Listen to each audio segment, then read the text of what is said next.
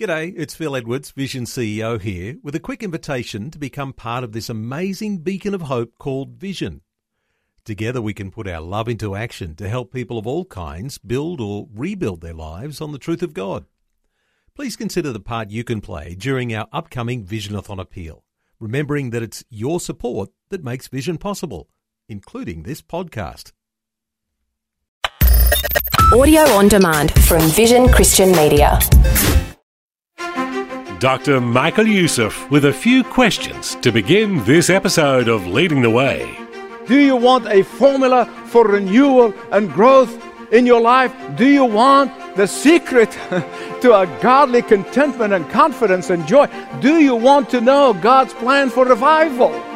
Here it is. For Nehemiah himself reveals to us the real keys to personal and corporate revival. Thanks for joining Dr. Michael Youssef for Leading the Way, a global ministry featuring various media tools to boldly share the gospel. Up next, 4 Keys to Revival from Dr. Youssef's life-changing series in the pages of Nehemiah, Rebuilding Our Broken Walls. Listen with us now as Dr. Youssef continues his life-altering series, Rebuilding Our Broken Walls. Look with me, please, at Nehemiah 7 and 8.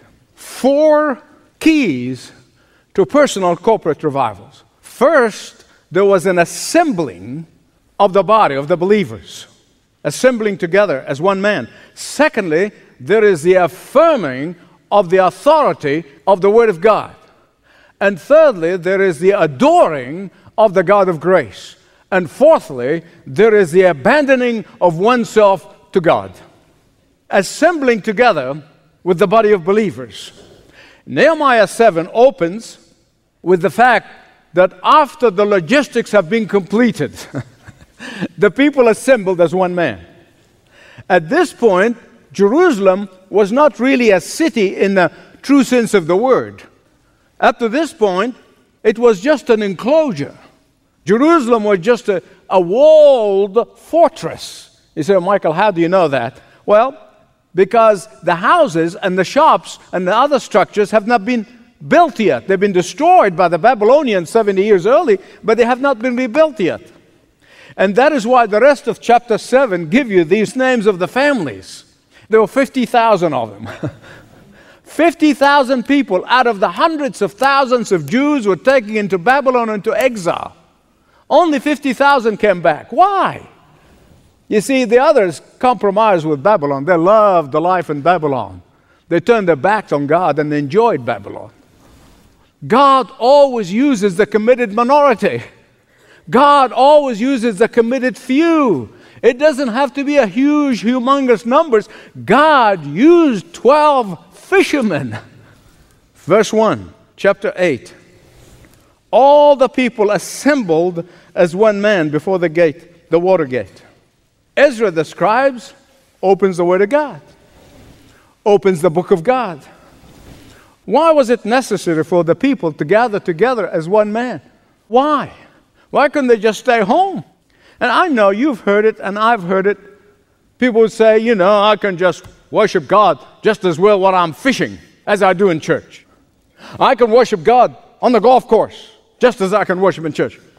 Listen, I'm not going to dispute this because I believe you can worship God anywhere. And one of my greatest times of praise and adoration and singing are in the worst traffic jams. Well, it's no use steaming and fretting. I might as well bless the Lord and sing my heart out. But worshiping God in private is not the same as worshiping Him with other believers. There is a certain blessing that God bestows. There's a certain presence of God. There's a certain mystical and miraculous atmosphere that takes place when the body join together and unite in faith with each other. Why do you think Jesus kept on saying, when 2 of you agree, or 2 or 3 of you gather, when you're 2 and 3 and 2 or 3, why? There are things that God does during a time of corporate worship that we will never understand until we get to heaven. Hebrews chapter 10, verses 24 and 25 warns us against the danger of neglecting the assembling together with the body of believers. Now, if you are a sensitive believer, as most of you are, and for whatever reason you stay away from corporate worship, you know and I know what happens when the heart begins to grow cold, not only toward God, but toward the people of God. You know what I'm talking about. I know it experientially. But when you return to the heart of corporate worship, your heart feels like it's going to burst out of joy. Many years ago, the devil tricked me, and I stayed away from the heart of worship. My life was joyless. Bitterness gripped me. Anger dominated. And I felt like a thirsty man in the middle of Sahara. But thank God, a loving sister who never gave up on me and never ceased to pray for me, until one day I found my way back to the heart of fellowship with believers. And I came back to the heart of corporate worship again. And that time it was joy unspeakable, unforgettable. Listen to me, beloved. God did not design us to be Lone Ranger Christians. He created us to be in community. He created us to be members of a body, active, involved. He created us for one another, so can we worship together and praise together and encourage one another. In fact, when we lift our voices to God, whether you can sing or not, it doesn't matter. When we stop praying together, all of that comes as a symphony to the ears of God. King Solomon puts it this way, Ecclesiastes 4:9 and 10. Two are better than one, because they have a good return on their work. If one falls down, his friend will help him up. And the very reason why Nehemiah was toiling and sacrificing, why he left the luxury of the palace in Susa, why he gave up power and authority and all the goodies that this people were longing for in our world and our culture today. He gave it up and he sacrificed and came back to sweat and to toil and get his hand roughed up and callous. It was not just so that they may have a beautiful wall to look at. He did not do that because he was building an edifice. No, but so that God's people may worship God together in unity, in peace, and in joy. The first key to revival is what? Assembling together with the body of believers. The second key to revival is the affirming of the authority of the Word of God. Let me tell you something. This is the battle of this generation. The authority of the Word of God. Every generation has its own battle. This is ours. And the reason we gather together, not just to have warm and fuzzy feeling. I have nothing against warm and fuzzies. I like them myself. But feelings do not last for very long. But we gather together to experience the awe of God in response to our affirming of the Word of God. Listen to me. This casual and nonchalant attitude toward worship and coming late and leaving early is an insult to God. And when the people of God gathered in the public square next to the water gate in Jerusalem, they were awestruck. Look at verse 3 all the way down. He read it loud from daybreak till noon. My soul and body.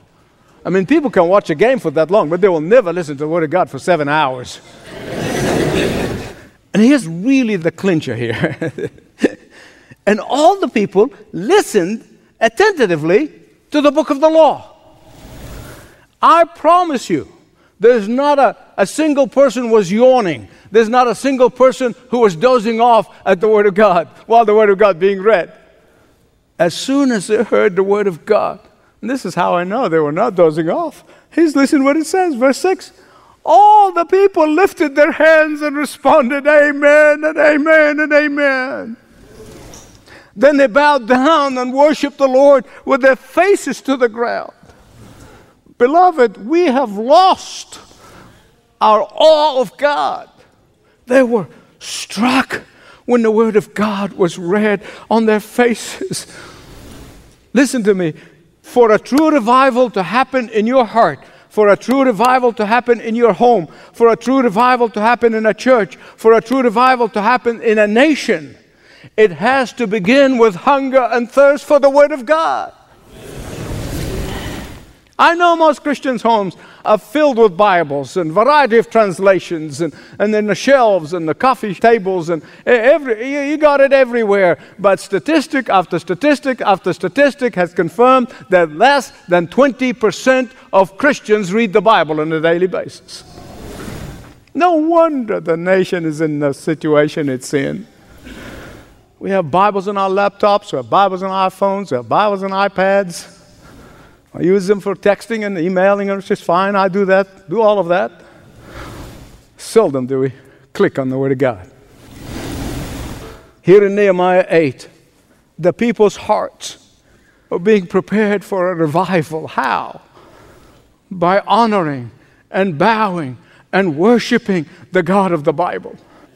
They assembled to hear the Word of God. They assembled to affirm the authority of the Word of God. They were assembled to affirm the power of God that is in His Word. I think most of you know, this is not going to come as news to you. I don't preach moralistic sermons. I don't preach psychological sermons. I don't preach happiness and self-esteem. I don't preach humanistic sermons. I don't preach a social gospel. Why? Because there is a world of difference between all of these things and the Word of God itself. See, the power is not in the preacher. The power is not in the preaching. The power is in the Word of God itself.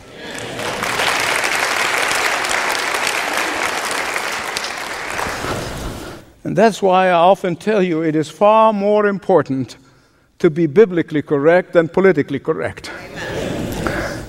When Ezra opened the book of God, people stood up. He didn't ask them to stand up. They stood up. They couldn't sit still when they heard the Word of God being preached. They rose out of reverence. And today people treat the Bible as a smorgasbord, a buffet. I like this, but I don't like this. I like that part. I don't like that part. And, the Bible said that sex is in monogamous heterosexual marriage for life. Oh, I don't like that. Toss it out. Bible said give and tithe. Oh, I don't like that one. Take it out. Toss it out. We pick and choose. Instead of allowing the Word of God to sit in judgment over us, we sit in judgment over it. Listen to what Psalm 138 verse 2 said. I will bow down toward your holy temple and will praise your name and your word. We often say that a good man, that his word is as good as his name, or his name as good as his word. That is absolutely true of God. And that is why God exalted His name and His word above all else. Beloved, let me tell you something. The Bible is perfect. It does not need editing. It does not need revising. It does not need rewriting. It does not need modification. It does not need apology. It does not need to be watered down and acceptable. It is pure without contradiction. Amen. Now, listen to me. The church that succumbs to human reasoning or human experience or social or political fads or a culture fashion is a church that has begun to doubt the authority of the Word of God. If we truly want a revival, and listen, we can pray for a revival until we are blue in the face. But if we truly want a revival in our hearts, in our lives, in our homes, in our church, then we need to begin by sitting under the Word of God, not over it. Assembling, affirming, adoring. The whole reason why God permitted Nebuchadnezzar and the Babylonian power to come in, invade Jerusalem, his city, his own city, take people captives into Babylon, destroy the walls, burn the gates. The reason He allowed this is because of their sin of disobedience. He did not only ask them once, He asked them 100 times. He did not only send one prophet, but many prophets. And finally, when he said, I've had enough, the Babylonians came and took them captive. So 70 years later, as you've been following in this series of messages, they come back.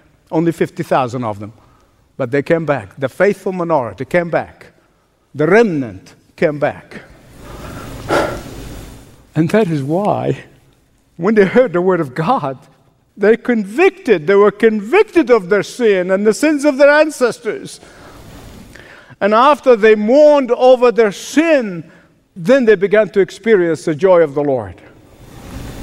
He was saying, okay, enough weeping. God heard you. Now revel and delight yourself in His grace and forgiveness. Once you have genuinely repented and turned, then revel in the grace of God. Rejoice in the grace of God. Let the joy of the Lord be your strength. And that's what they're saying to them here. Look at verse 10. The joy of the Lord is your strength.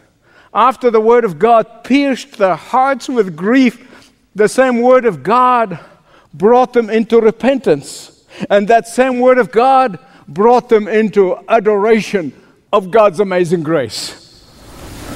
Sincere repentance from sin, always followed by joy. Always.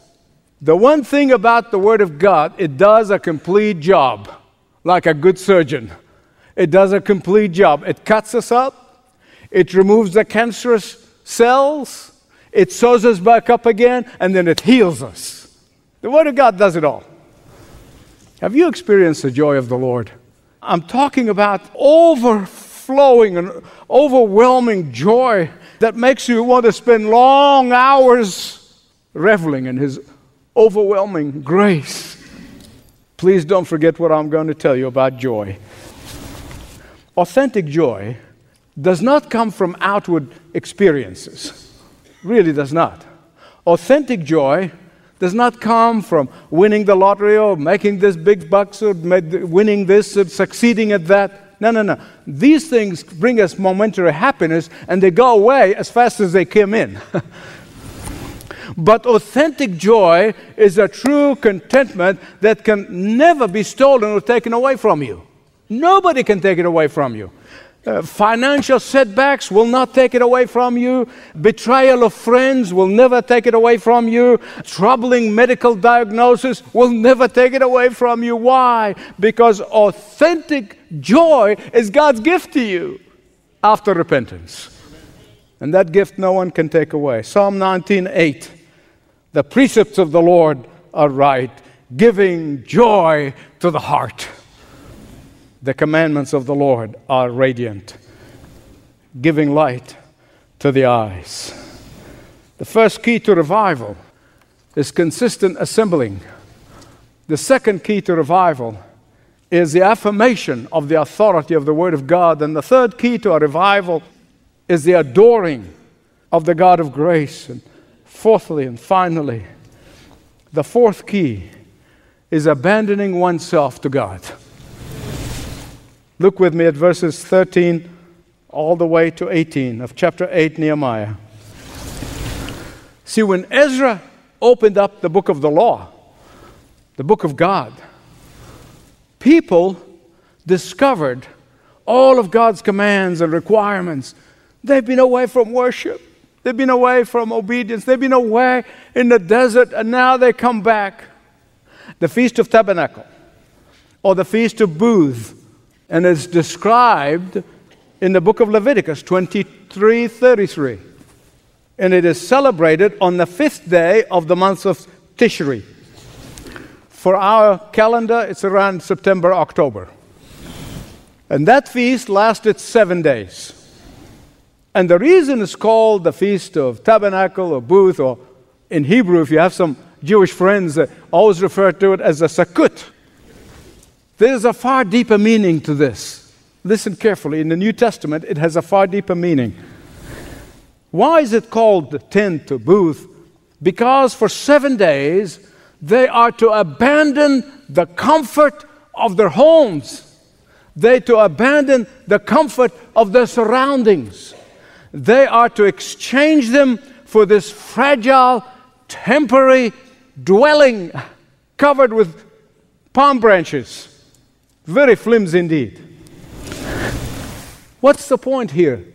This is a mere outward symbol of a deeper conviction of abandoning oneself to God. It is trusting God completely. It's throwing yourself wholly in His hands. During the time when the people of Israel heard the Word of God, they affirmed the Word of God, they adored the grace of God. Now they are putting the Word of God into action. This is the point here. This is the mark of a true and authentic revival. It's not just responding out of an emotional response, or, you got a cut in your heart about something and you say, oh, I'll respond. No. This was not a temporary effect. It was the people consecrating themselves to God for the rest of their lives. It was the abandoning of oneself to God. It is the surrendering of ourselves to God. When you are out of the will of God, when you are out of fellowship with God, you can put on Sunday clothes, you can plaster Sunday smile, you can sing, or more like mumbling the songs, but to you still, church is a drudgery. You came along because you had to. Somebody brought you along. Or you came singing just as I am, and you go out just as you came. Being with other believers hold no joy to you. Now I shared with you from my personal experience. Wearing a pious mask and pretending be someone that you're not. I know, for me, although it was many years ago, I still remember it. It was a heavy burden. It was burdensome. But when you come in repentance, seeking His forgiveness, filled with His grace and joy, believing, affirming the authority of His Word, it is empowering. It does the opposite. When you hear the Word of God and obey it, the joy of the Lord will be your strength, regardless of your circumstances. This is Leading the Way with pastor and author Dr. Michael Youssef. Were you encouraged and challenged by today's Leading the Way message? Well, remember, all of Dr. Youssef's content is available online through the Leading the Way app and via podcast. Learn more at ltw.org. Hey, before it's time to say goodbye, allow me to remind you to connect with Dr. Youssef and the international teams through social media. In fact, let me zero in on Facebook. We know that many of you use Facebook to stay connected with friends and family, and Leading the Way uses it too. Our worldwide teams want to keep you connected with the happenings at the ministry by regularly sharing links to or highlighting key interviews and special events with Dr. Youssef. In addition, the Leading the Way Facebook page encourages community with like-minded people with a heart for strong teaching, world evangelism, and ministry around the world. Engage with people with similar passions and get to know the ministry of Leading the Way at a deeper level. So next time you're looking at pictures from that gender reveal party for your niece, search for Leading the Way with Dr. Michael Youssef and like the official page. We also have information at ltw.org. Look for the links to all of our social media platforms, ltw.org, or call us up. Speak to a ministry representative at 1300 133 589. That's 1300 133 589. Well, that's all for today. But make a note of this time so you can join Dr. Youssef for more Leading the Way. This program is furnished by Leading the Way with Dr. Michael Youssef. Connect with us via television, YouTube, Facebook, Twitter, and all of our social media networks. Learn more at ltw.org.